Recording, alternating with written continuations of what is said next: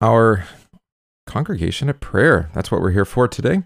I'm Pastor Gillespie from St. John Evangelical Lutheran Church and School in Sherman Center.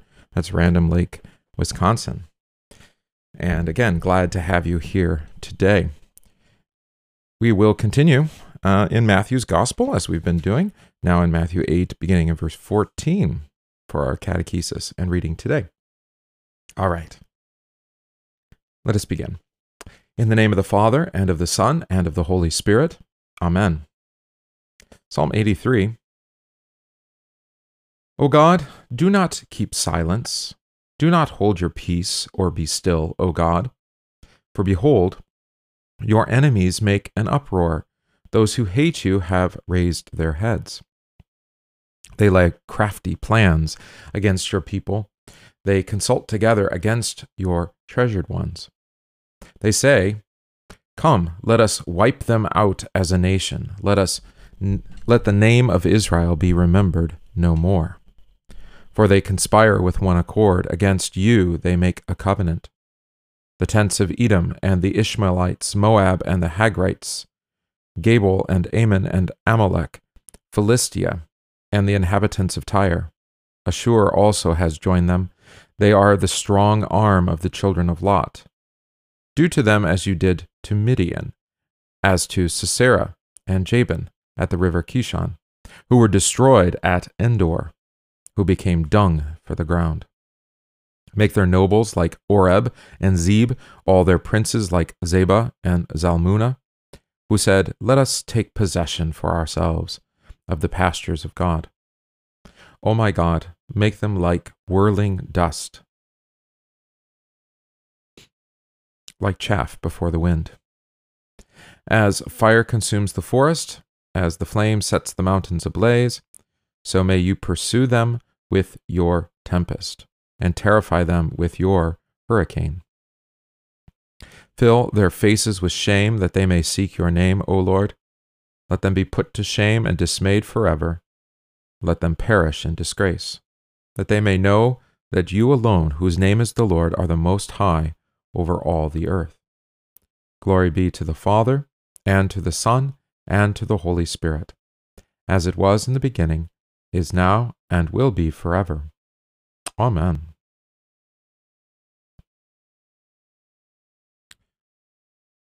Our memory verse for this week, say it with me. You are no longer strangers and foreigners, but fellow citizens with the saints and members of the household of God, having been built on the foundation of the apostles and the prophets, Jesus Christ himself being the cornerstone. Ephesians 2, 9 through 20. And now, Christian questions and their answers.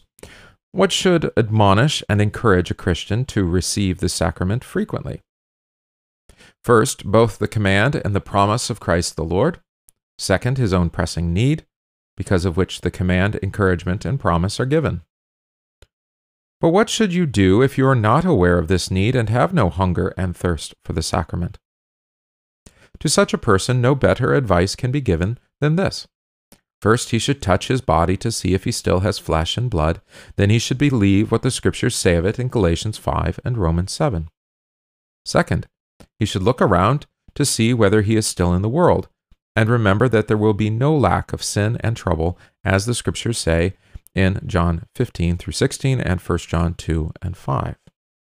Third, he will certainly have the devil also around him, who with his lying and murdering day and night will let him have no peace, within or without, as the Scriptures picture him in John 8 and 16, 1 Peter 5, Ephesians 6, and 2 Timothy 2. All right. First reading today is from Isaiah chapter 19. The burden against Egypt. Behold, the Lord rides on a swift cloud and will come into Egypt. The idols of Egypt will totter at his presence, and the heart of Egypt will melt in his midst. I will set Egyptians against Egyptians. Everyone will fight against his brother, and everyone against his neighbor, city against city. kingdom against kingdom. The spirit of Egypt will fall in its midst. I will destroy their counsel, and they will consult the idols and the charmers, the mediums and the sorcerers. And the Egyptians I will give into the hand of a cruel master, and a fierce king will rule over them, says the Lord of hosts. There ends the reading. Now reading from Matthew chapter 8. Now, when Jesus had come into Peter's house, he saw his wife's mother lying sick with a fever. So he touched her hand, and the fever left her, and she arose and served them. When evening had come, they brought to him many who were demon-possessed, and he cast out the spirits with a word, and healed all who were sick, that it might be fulfilled which was spoken by Isaiah the prophet, saying, He himself took our infirmities and bore our sicknesses. And when Jesus saw great multitudes about him, he gave a command to depart to the other side. Then a certain scribe came and said to him, Teacher, I will follow you wherever you go. And Jesus said to him, Foxes have holes, and birds of the air have nests, but the Son of Man has nowhere to lay his head. Then another of his disciples said to him, Lord, let me first go and bury my father. But Jesus said to him, Follow me, and let the dead bury their own dead. There ends the reading.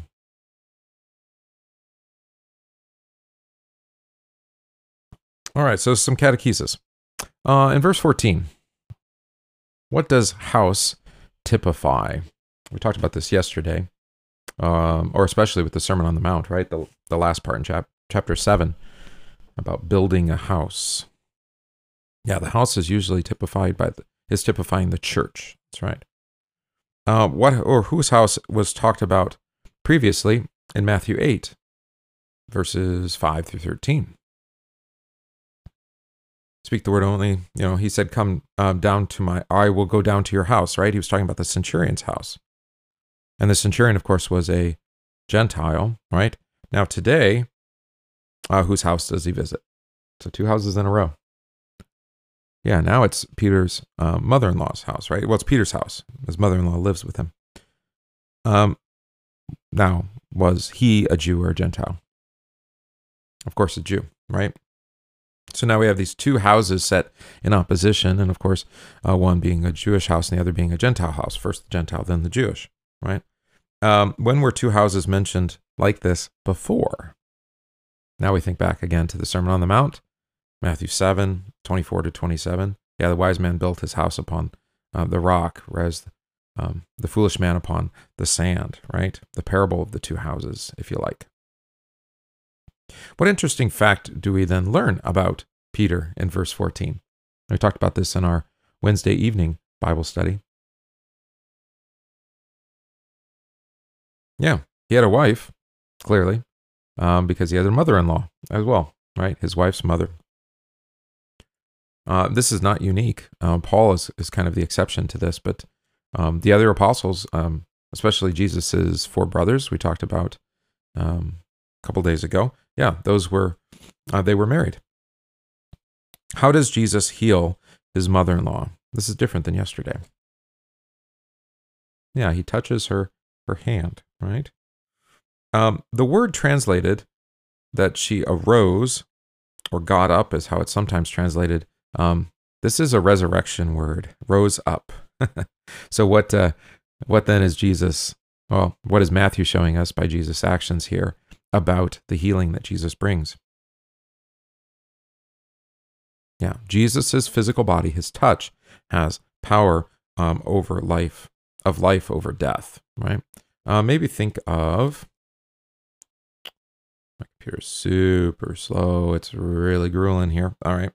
Matthew 28, right? So this is the angel speaking to the women. He is not here, for he has risen. And as he said, come, see the place where the Lord lay, and go quickly and tell his disciples that he has risen from the dead. And indeed, he is going before you into Galilee. There you shall see him. Behold, I have told you, right? So that he is not here, he is risen. It's the same word as she arose and served him, right? It's a resurrection word. What people then does Jesus help? In verse 16. Now, those who are demon-possessed and those who were sick, right? Yeah. And what does Jesus then use to drive out the demons? Matthew's quite explicit. He cast out the spirits with a word, right? So the word is the thing that does it. Yeah. With a word. When had Jesus previously driven out spirits with evil spirits with a word? In Matthew's gospel. Yeah, just go back to Matthew 4 and the temptation in the wilderness by the devil himself. And he cast out the devil from his midst by the word. What's important, do you think, about the quotation then in Isaiah, from Isaiah in verse 17? That's, of course, from the Suffering Servant song, right? Let me double check that. My memory is not so good today. Yeah, Isaiah 53, verse 4, right? So 52, 53 is that Suffering Servant song.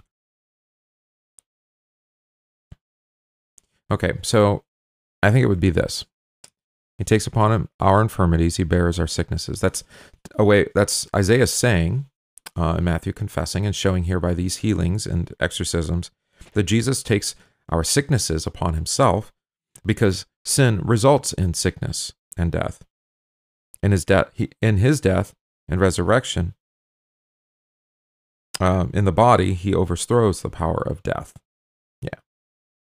Right? So by bearing, this is what Luther calls the blessed exchange. Or I like how Pastor Brent Kuhlman calls it the sweet salvation swap. He takes our sin and along with it the consequences of sin, that is sickness, illness, possession, death, and then gives to us forgiveness, life, salvation. What's the important? We already talked about that. What does Jesus want to do in verse 18?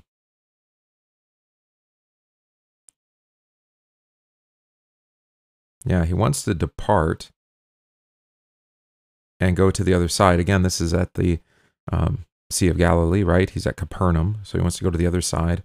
And of course, he's going to go to the other side and then come back to that side again. He goes back and forth across the sea or the lake there.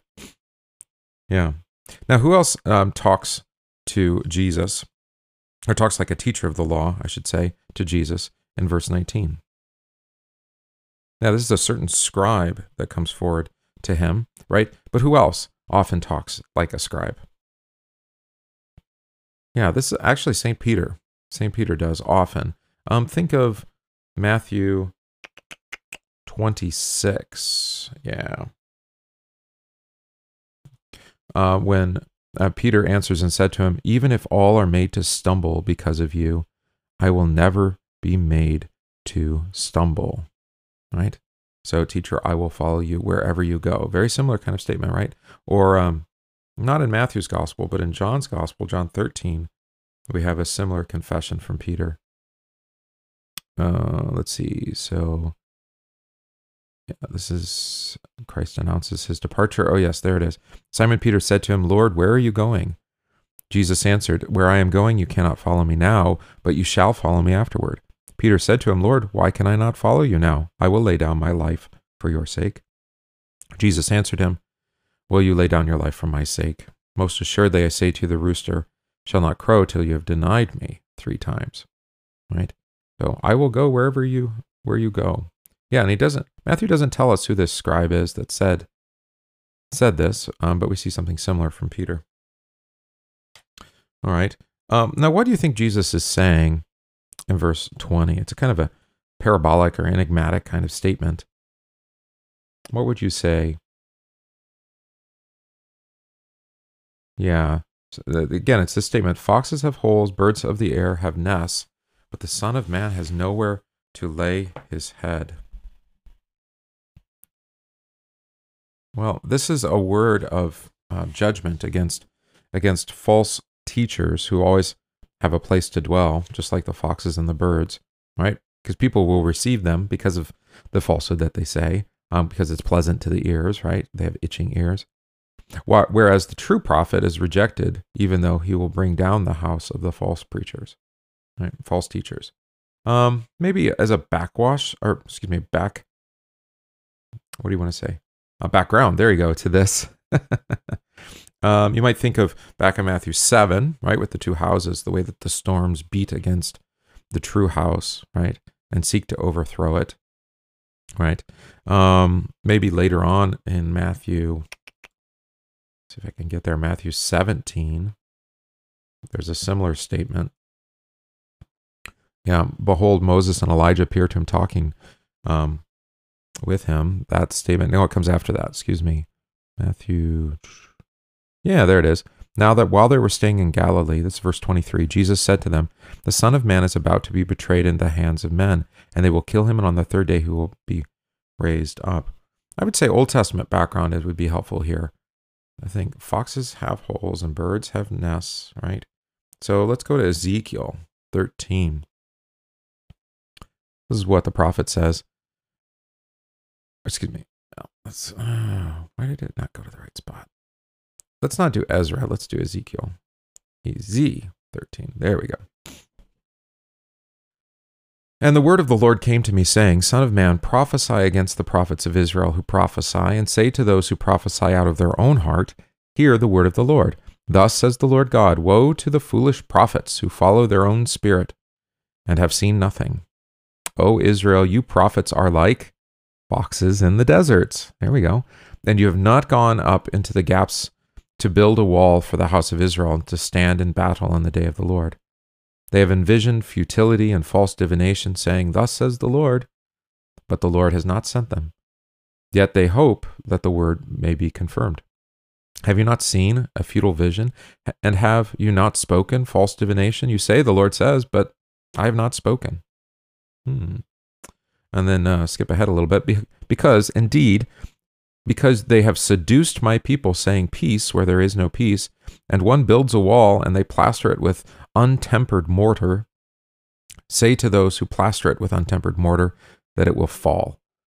There will be flooding rain, and you, O great hailstones, shall fall, and stormy winds shall tear it down.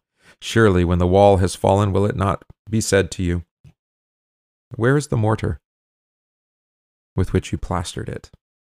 Yeah, I might as well keep going. Therefore, thus says the Lord God, I will cause a stormy wind to break forth in my fury, and there shall be a flooding rain in my anger, and great hailstones in fury to consume it. So I will break down the wall you have plastered with untempered mortar, and bring it down to the ground, so that its foundation will be uncovered. It will fall, and you shall be consumed in the midst of it. Then you shall know that I am the Lord. Thus I will accomplish my wrath on the wall, and on those who have plastered it with untempered mortar. And I will say to you, the wall is no more, nor those who plastered it. That is, the prophets of Israel, who prophesy concerning Jerusalem, who see visions of peace for her when there is no peace, says the Lord God. All right, so we have the storms, like in Matthew 7, but we also have them building this wall to protect Israel, or this home, this house, right? But it will not last, because, of course, it's not built upon Christ. He is as the cornerstone, we the foundation, nor is it built with what he called untempered mortar. This is used elsewhere, this expression. Jesus refers to the scribes and Pharisees as whitewashed tombs. It's the same idea. It's untempered mortar. It's this white mortar that won't hold. It'll just wash right off. Yeah. And then the other disciples said to him, Lord, let me first go and bury my father. And then Jesus says to him, follow me and let the dead bury their dead.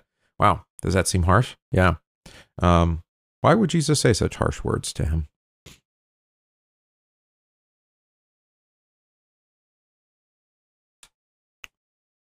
Let the dead bury their own dead. Well, this is the problem with what we call life. Life lived apart from Christ is not really living, it's actually dying. All right. So Jesus is calling his disciples away from a life of unbelief and death, right? To the way of life that is by faith in him. alone. Through Christ, we have a new father, though our old father has died. And through Christ, we have a new family, even as our other family dies. On the other hand, Abraham, Isaac, and Jacob are living because they are fathers in the faith. Right? So let the dead bury their dead. Yeah, it seems kind of callous, but there is no proclamation of life for those who are outside of faith in Christ.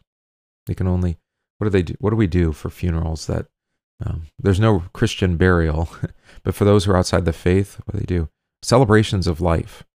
But it's really a celebration of death, unfortunately. Right? So, not a fan of the term. I'd rather celebrate what Christ worked through them, the life that he gave them, but rejoice in the life that he has now given them through their death. Actually, death in him, through their baptism. All right.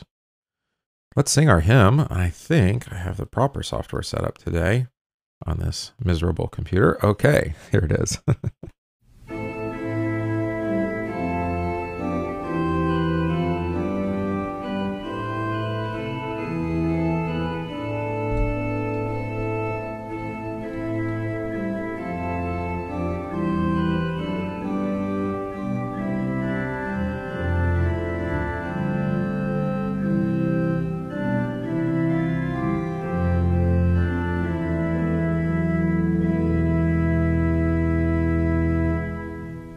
A multitude from the east and the west to sit at the feast of salvation,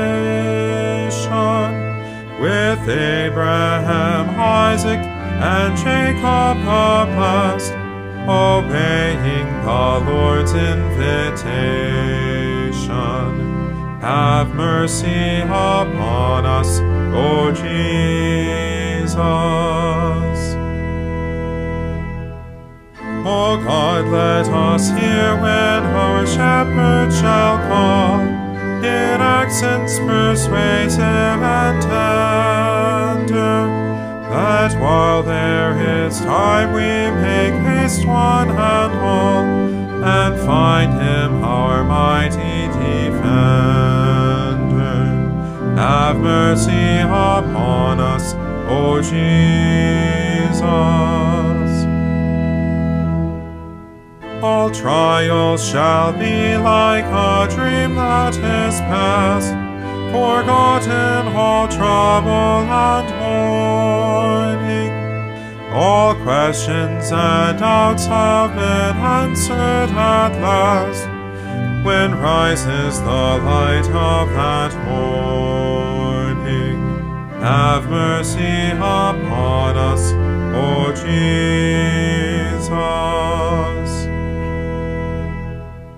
The heavens shall ring with an anthem more glad than ever on earth was recorded. The blessed of the Lord shall receive at his hand the crown to the victors awarded.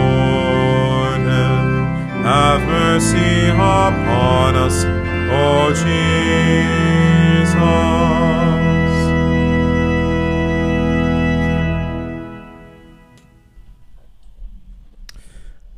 I see in the chat there was a statement, it is harsh, and referring to Jesus' last statement there, but also referring to, I think, to my comment about funerals. So celebration of God's mercy and grace. Yeah, absolutely.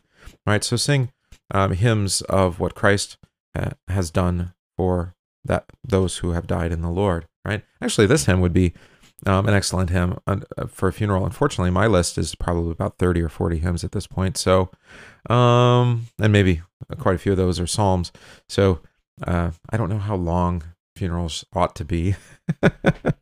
Probably not that long. So, but look at that. I mean, it's just beautiful to talk about how the Lord has accomplished the end of trials and trouble and mourning and questions and doubts on the morning of the resurrection, right? For those who have died in the Lord. And how the Lord has called those who have died in him as a shepherd with persuasive and tender words.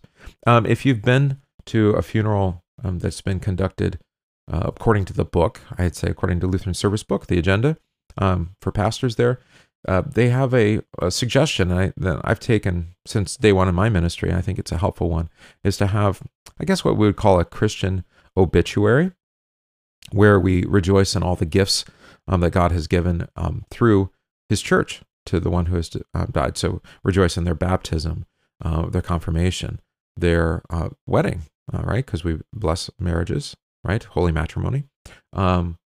Their lives of service and vocation, the way that they were given to receive God's word and his sacrament of the altar, right? And then to rejoice in the gift of children, right? Which is another blessing from God.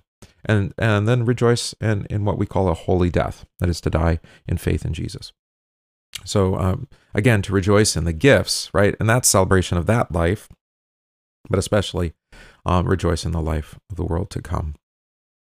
So yeah, a great practice for a Christian funeral then is to end with a hymn, an Easter hymn, right? Pretty common in the congregations I've served, is to sing, "I know my Redeemer lives," right? And actually maybe even to hear that word from Job 19 as the Old Testament reading. So just some suggestions there, right?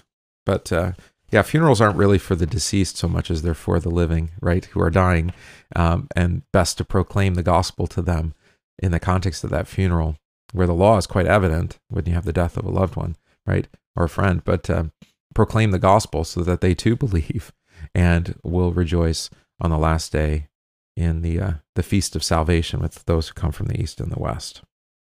So yeah, a connection between our reading and then the hymn that we just sang. Let's confess our common Christian faith by the Apostles' Creed. I believe in God the Father Almighty, maker of heaven and earth, and in Jesus Christ, his only Son, our Lord, who was conceived by the Holy Spirit, born of the Virgin Mary, suffered under Pontius Pilate, was crucified, died, and was buried. He descended into hell. The third day he rose again from the dead. He ascended into heaven and sits at the right hand of God the Father Almighty. From thence he will come to judge the living and the dead. I believe in the Holy Spirit, the holy Christian Church, the communion of saints, the forgiveness of sins, the resurrection of the body, and the life everlasting. Amen. Let's pray the collect for this week. O Lord, since you never fail to help and govern those whom you nurture in your steadfast fear and love, work in us a perpetual fear and love of your holy name. Through Jesus Christ, our Lord, who lives and reigns with you and the Holy Spirit, one God, now and forever. Amen. Let us pray. O Lord Jesus Christ, you went throughout every town and village, healing every kind of disease and every kind of sickness among the people, and all saw the miracles which you did on them that were diseased. Make haste, we cry to you, to help us, for the disease was severe in our land. Save the world from unbelief and proud times, that all the earth may be refreshed and may hope for the judgment and mercy of him who made her. Give the sick ease and remedy to prolong life. May they obtain your help and recover. May all who wait for the Lord, though, gain new strength. Remember in your kingdom the departed from this world. For you, O Lord, are the resurrection and the life. May all who believe in you inherit eternal life. Manifest to those who cry for the dead the love which surpasses knowledge, and protect us from disaster and despair, so that all might have hope through perseverance and the encouragement of the Scriptures. Offer your help to doctors and nurses, to searchers and scientists, for from you come healing. Let your peace come over all the earth. Abide with those who govern the world, and fill with wisdom those who have power over nations, to have watching care for the well-being of citizens which are called upon to serve. Do not leave us when we are in our homes or on the streets, on journeys or in dangers, encompassed by many with sorrows of death. Stay with us, O Lord Jesus, our healer, and we will find rest for our souls, for you live and reign forever and ever. Amen.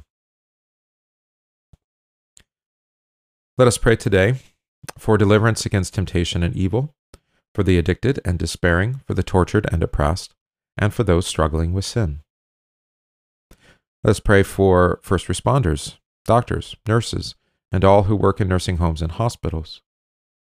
Pray for an end to anxious thoughts and constant worry, for deliverance from pestilence, sedition, and rebellion, and for our military personnel. Let us pray to the Lord.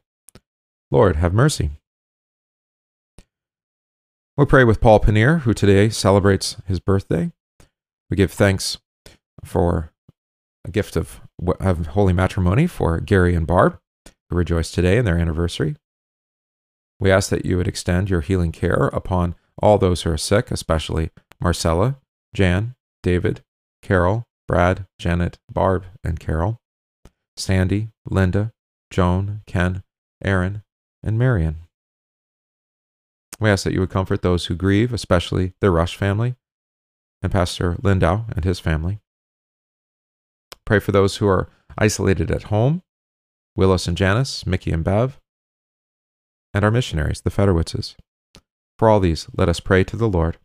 Lord, have mercy. Pray together the prayer our Lord has taught us. Our Father, who art in heaven, hallowed be thy name. Thy kingdom come, thy will be done on earth as it is in heaven. Give us this day our daily bread, and forgive us our trespasses, as we forgive those who trespass against us. And lead us not into temptation, but deliver us from evil. For thine is the kingdom, and the power, and the glory, forever and ever. Amen. I thank you, my heavenly Father, through Jesus Christ, your dear Son, that you have kept me this night from all harm and danger. And I pray that you would keep me this day also from sin and every evil, that all my doings and life may please you. For into your hands I commend myself, my body and soul and all things. Let your holy angel be with me, that the evil foe may have no power over me. Amen. Let us bless the Lord. Thanks be to God. The grace of our Lord Jesus Christ and the love of God and the communion of the Holy Spirit be with you all. Amen. All right. Well, that seemed to work out okay. Just occasionally had a little computer glitches. So hopefully you don't mind a little bit blurrier video than usual. Lord be with you all today. And today's Tuesday. So tomorrow, remember, we have daily prayer in the morning. And we have a Bible study in the evening where we will, I think, finish out. Are we on 1 Corinthians 8 or 9?